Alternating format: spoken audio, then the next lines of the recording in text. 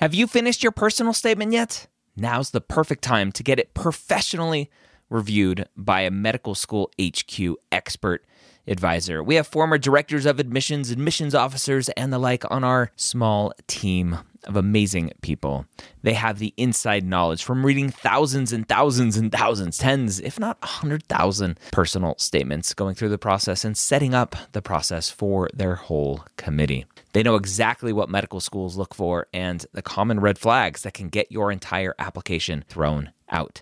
Take advantage of our flash sale right now, going through May 6th, up to 6,000 characters reviewed for just $150. That's a $75 discount on our regular price. Go to editmyps.com. Again, that's editmyps.com. If you're applying to medical school in 2022 to start medical school in 2023, join me Wednesday or Thursday, Wednesday night at 9:30 p.m. Eastern, or Thursday at 11 a.m. Eastern at premedworkshop.com. Go register today. I'm going to show you how to tell your story in your application. Again, that's premedworkshop.com. If you are applying to medical school in 2022, be there or be square. The Medical School HQ Podcast, session number 31.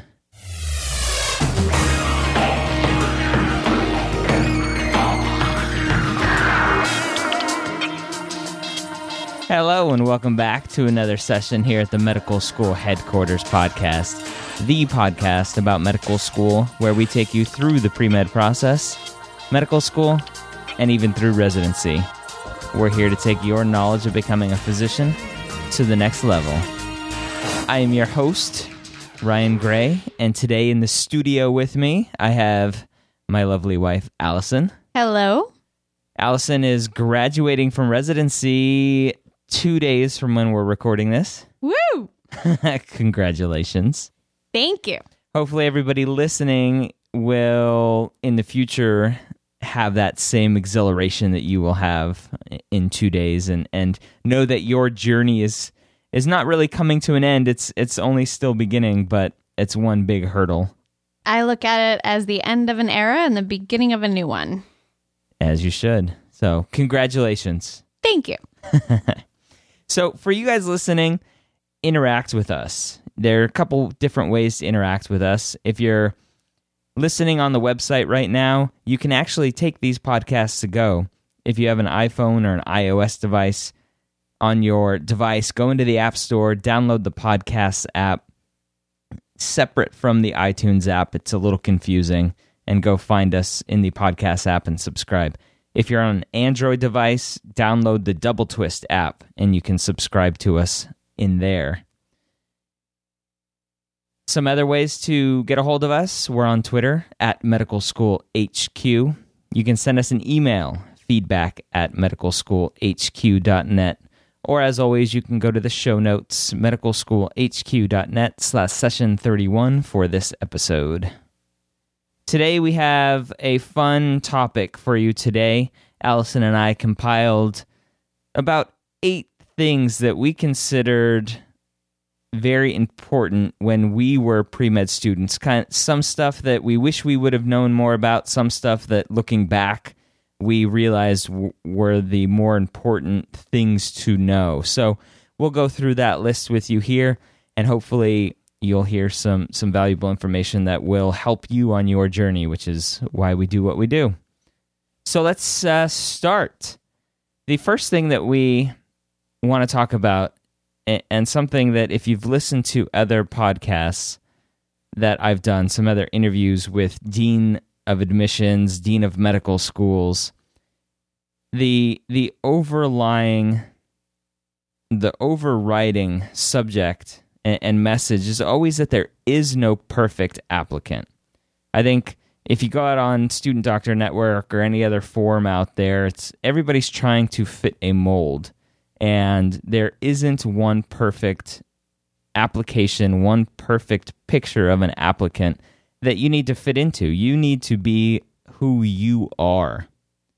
So don't spend too much time trying to figure out exactly what boxes to check, because there's no such thing as a checklist to get into medical school.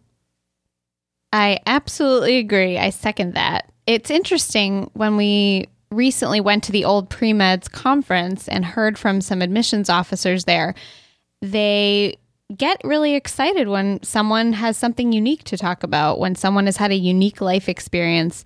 I really think they're not looking for a cookie cutter application. There are, of course, certain things that every applicant needs when they apply to medical school. You need your MCAT, you need your college courses, you need clinical experience. But aside from that, as Ryan said, they're looking for people who have a unique something to bring to that medical school class. So make sure that you stand proud of who you are and look for what makes you unique, and remind yourself that there is no perfect applicant.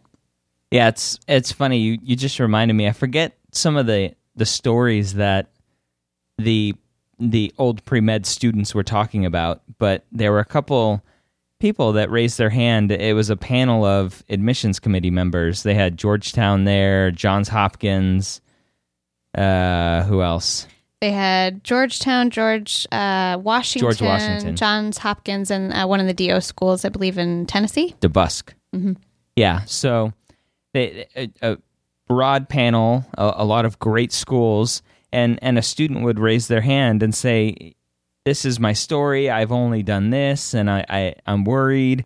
And the admissions committee members would all say, "Stop it! What you just said already makes you interesting."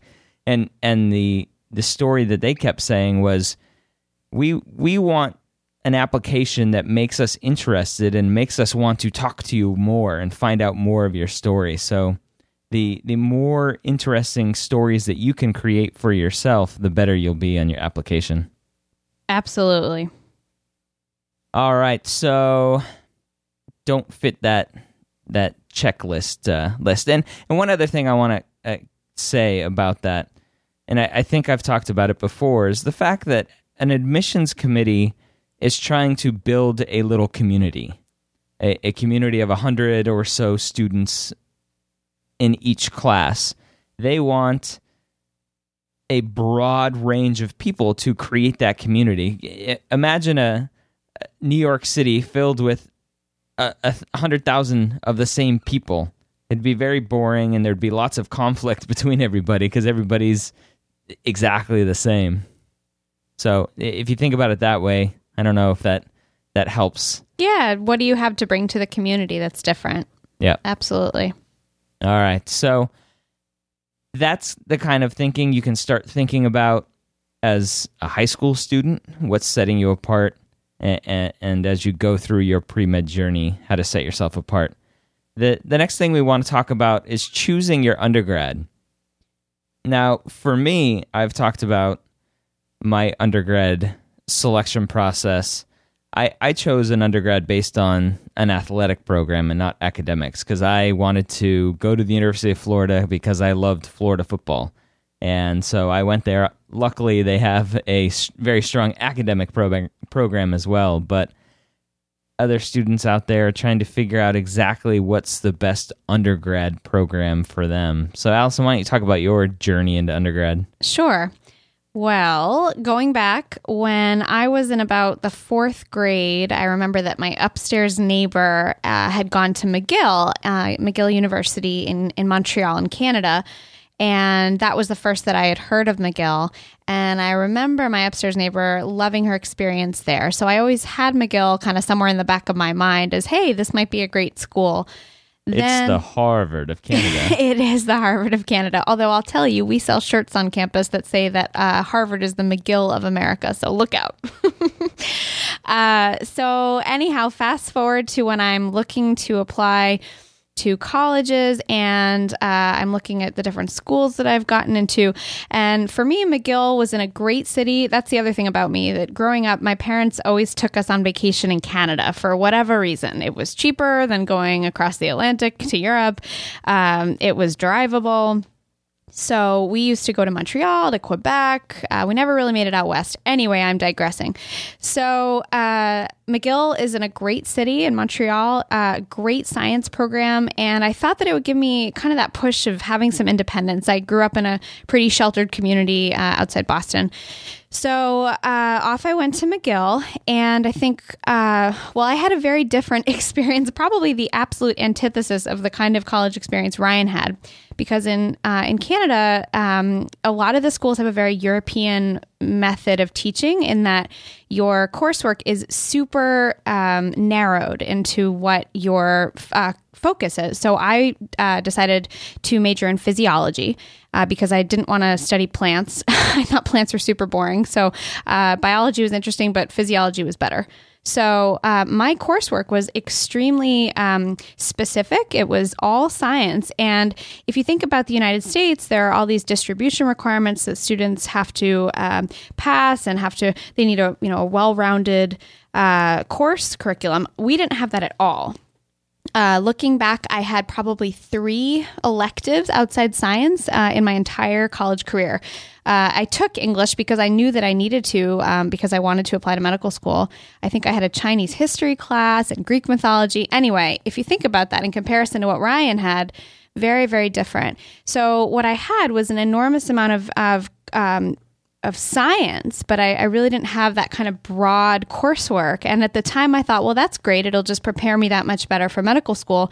And that may or may not have been true. I did get exposure to anatomy and physiology before medical school. And sure, maybe that helped. But looking back, I think I would have probably liked to have more of a well-rounded college career. And I probably would have felt less burnt out by the time that I was completing my college career. So I think that that's an important thing to know about Canadian universities when you apply or when you're thinking about choosing a college. The other thing to know is that a lot of universities in Canada, including McGill, do not inflate grades at all. So grade inflation is one of those kind of, elephant in the room topics at universities sometimes. And maybe some schools do it and maybe they talk about it openly. Maybe they don't. They do not inflate grades at McGill. And so what I learned later on is that my GPA, while I did do well in medical school, to be perfectly honest with you, I cannot remember my exact GPA when I graduated, but I know I did well. But I think I would probably have had a higher GPA had I gone to school in the United States because they don't inflate grades. And so what I learned later on in talking to people who had applied to medical school from Canadian universities in the United States is that their GPAs were a little bit lower. So that's something to keep in mind when you're thinking about applying to medical school. And the last thing I would say about Canadian medical schools is that Canadian medical schools are very different than the United States in the fact that they are interested in taking students from their own provinces. So just know that, hey, if you do want to go to Canada, or maybe you're from if you're from Canada, it's very different. Let's say you're a student from Quebec and you're applying to medical school in Quebec. That's great. But if you're a student from Boston or Ohio or California and you want to go to medical school down the line in Canada, that may or may not be easy or almost impossible. So those are some interesting things about my background just in going to a Canadian university, and wouldn't change a thing. I had a great time up there, super cold, but there are some things that are particular to know there. Okay, so I'll piggyback on a couple of the things you just talked about. Going to medical school in Canada, if a listener out there is interested in that, something it's kind of interesting is that when you come back into the U.S. to do a residency, you're not considered a foreign medical graduate. If you do go to a Canadian medical school? Yes. That's right, yes. It's the same thing. Yeah. Canadian medical schools are accredited under the same accreditation body as U.S. medical schools, so it's all one big happy family. So that's kind of a good, if you truly do want to go to Canada and are able to get in. And medical schools in the United States look at, of course, at Canadian universities, some of the great schools in Canada equally as they do to United States medical schools. Just as an aside, I didn't want to go to Canadian medical school because I wanted to come back home to the United States. So that was an easy thing. Yeah.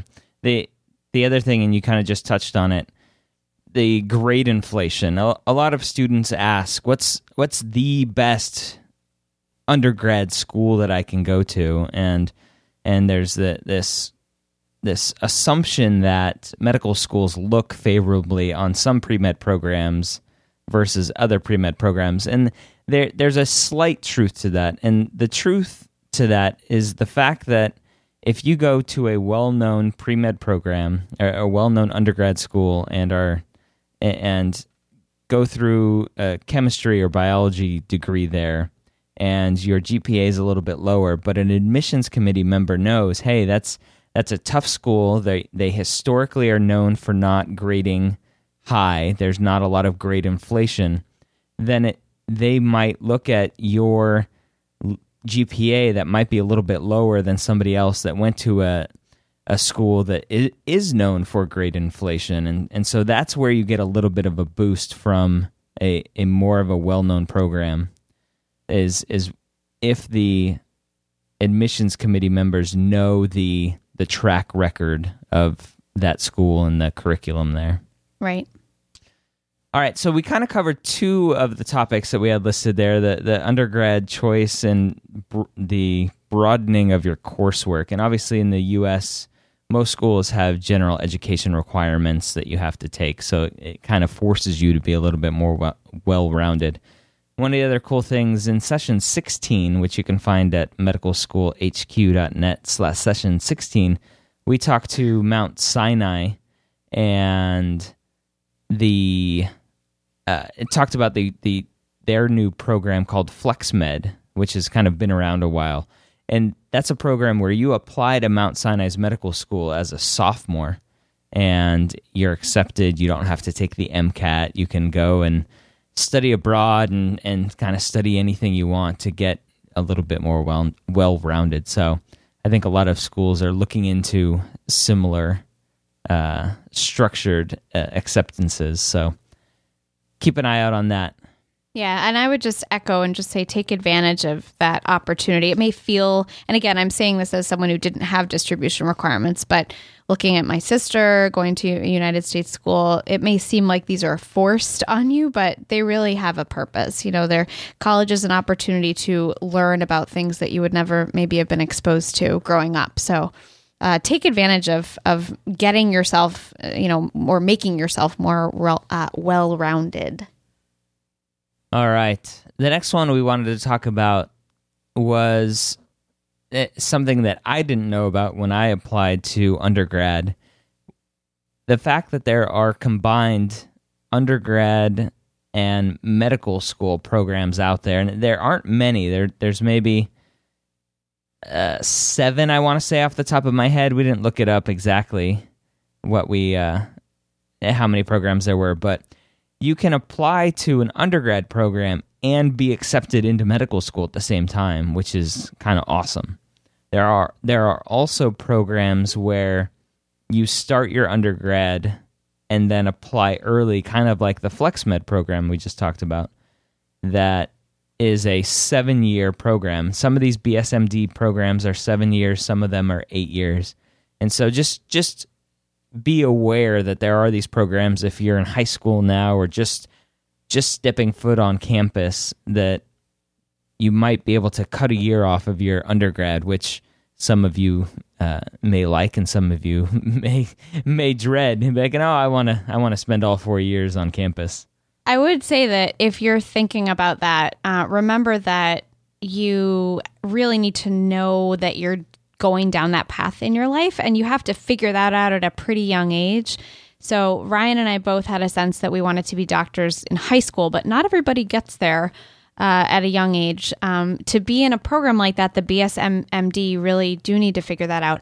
And I would say, thinking back on our medical school experience, there were some students who we worked alongside in our clinical years who were in a BSMD program, and they were quite a bit younger than we were. So they were, 19, 20. I mean, maybe they weren't that young, but they certainly felt like it. And so if, it really does demand a little bit of, not a little bit, quite a lot of maturity to know that you want to be a doctor at that young age and to be able to deal with some of the hard stuff that we see in medical school at a young age. So I would, if you're going to make that decision, I would make it really after thinking a lot about it.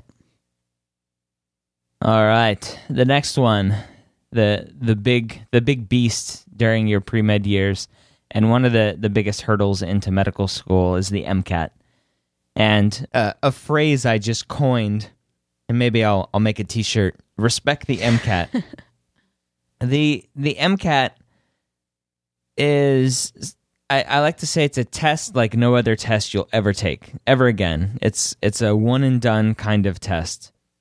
For students out there that, and I think I was one of them, where you kind of go through high school and aren't really challenged. You do well, and you go through undergrad and you're doing okay, not really having to just work all out. The MCAT, you kind of can go into it half-hearted and say, oh, it's just another test. I'll study a little bit for it. I did well on chemistry and biology and physics. I'll do well on the MCAT. You'd be wrong. The MCAT does not test your knowledge as much as it tests your ability to take the MCAT. And the biggest thing that I can tell you, and what I wish I would have known more back then, is the fact that you have to do practice tests. You have to sit there, you have to time yourself like you're actually sitting in the test room taking the test, and do test after test after test and question after question after question, and learn how the MCAT works. Yeah, I was just thinking as you were starting to talk about this that taking practice tests is the most important thing. Just getting that down, how to take the MCAT is even more important than the material on the MCAT. And like Ryan said, don't be fooled that just because you did well in your chemistry and bio classes, you really do need to refresh yourself about probably all of it, unless you're a boy or girl genius and just remember everything you've ever read. It's a really hard test for everybody because it's a challenging exam, and it demands that you really know what the test is going to be like before you take it, I think. So people who've practiced the MCAT, taken practice tests either through a practice course, some of these courses that you've heard about through our podcast or others you may have seen online, those prep courses are great, partially because they give you access to a lot of practice MCATs. But even if you're not taking a prep course, you may be able to have access to practice tests. So do those practice tests. And like Ryan said, time it like it's the real thing. So it's really, so you're going to be ready. You've done a dress rehearsal and you're ready for the real thing. Yeah. And are slowly working on reviews of different MCAT test prep companies. I just did a full review of a company, MPrep, which you can find at mcatquestion.com. They have a kind of an on-demand, what they call the Anytime e-course, and I did a full review of their course, so you can kind of see what it's like and see how their interface works. And there's actually a promo code too, so you can find that on the site. So we're always trying to look for better ways to show you guys the different options that are out there, and hopefully we can join up with more companies to bring you that stuff. What's next? We have Apply broadly. So once you're done with the MCAT, it's time for applications. So apply broadly. Talk about that for a little bit. So when I applied to medical schools, I applied to 14 schools, I think. And at that point in my life, I was really dead set on staying in the Northeast. I did, ultimately. I stayed in New York. We went to New York Medical College, as you may know, in Westchester, New York. So, but I think at that point in my life, like I said, I was really dead set on staying there. And I probably put myself through more stress than I needed to, because if you think about it, now I think they say on average you should apply to around 20 programs. We applied to medical school. Some people might say that at least. We applied to medical school back in 2005. Ryan applied a little bit before that. No, it must have been earlier than that. Gosh, 2003, 2004.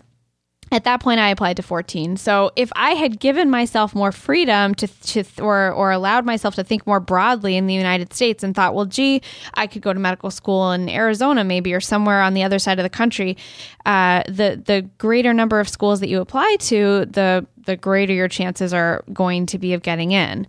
Now that also depends on whether you're applying to state schools, but in general, the more schools you apply to, the better your chances are going to be.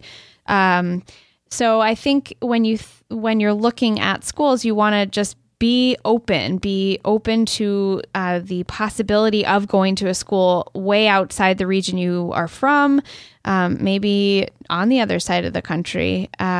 It goes back to the fact that there's no perfect medical school too, just like there's no perfect applicant.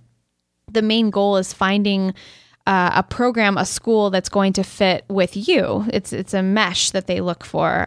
They want to find a person who's going to mold well into their community, and you want to find a school that's going to be a nurturing and a challenging and a very good place for you to learn what you need to become a doctor.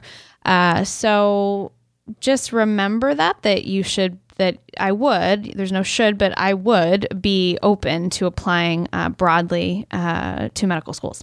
Yeah. Be flexible. Be flexible.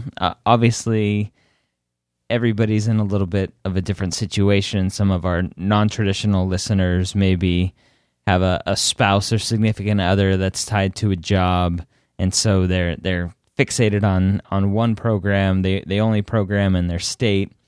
That's hard because there's no guarantee that that's where you're going to go, and if you apply to one place, then there's a good chance, unless you have some good ins at the program, that you're not going to get in there. So just be flexible, have those conversations with your significant other, and be willing to pick up and move if you need to. And remember that you may be able to return to the area that you want to after medical school. It's a 4-year place, or if you're doing MD, PhD, or other things, it might be 5 or 6 years or more, but it's a period of time in your life. It doesn't have to be where you're going to set down roots for the rest of your life. So just keep that in mind.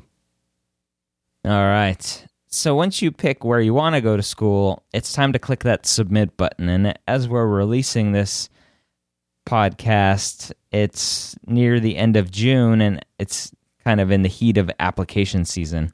And I can't stress enough how important it is to get your applications in early. Applications at this time for the AAMC opened, the AMCAS application opened June 10th. And that was actually a week delayed because they had some issues. And so a good idea would be apply early, but maybe not on the first day. Let the glitches kind of work themselves out. Delaying a week's not going to hurt your application. Typically, the initial information isn't submitted to the medical schools for a couple weeks anyway. But most schools accept students on a rolling admissions basis, and it's like a big game of musical chairs. The further you go along in the application season, the application cycle, the less chairs there are to sit in. So the earlier you get those applications in, the better the percentages, the better the odds are that you'll get an interview and hopefully a seat. I would agree. All right. And last but not least, we have enjoy the journey. Yeah, college is a wonderful opportunity to learn, to explore, to live in a new place, meet people from different places, expand your horizons. So as you're studying really hard in your classes and preparing for the MCAT and working on your medical school applications, once you make that decision that you want to pursue this career, this calling, don't forget to enjoy yourself along the way. Take time to soak in those moments of being a college student, because they will come and go, and you'll look back and that will be 4 years of your life. So don't miss the forest through the trees, as they say, or whatever that expression is. Take time to take in the experience. And I would say, in general, life is about moderation, about balance. So you don't want to take that too far in either direction. You don't want to be kind of a hermit studying by yourself all day long and not meet anybody, but you also don't want to be out there partying and not do well in your classes or the MCAT because of that.